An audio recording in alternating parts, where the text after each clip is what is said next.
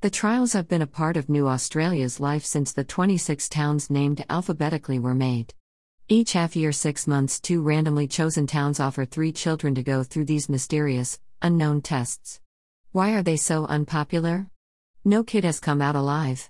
The number of the letter is critical. If they are evens, they go to Con City, odds go to Arrowville.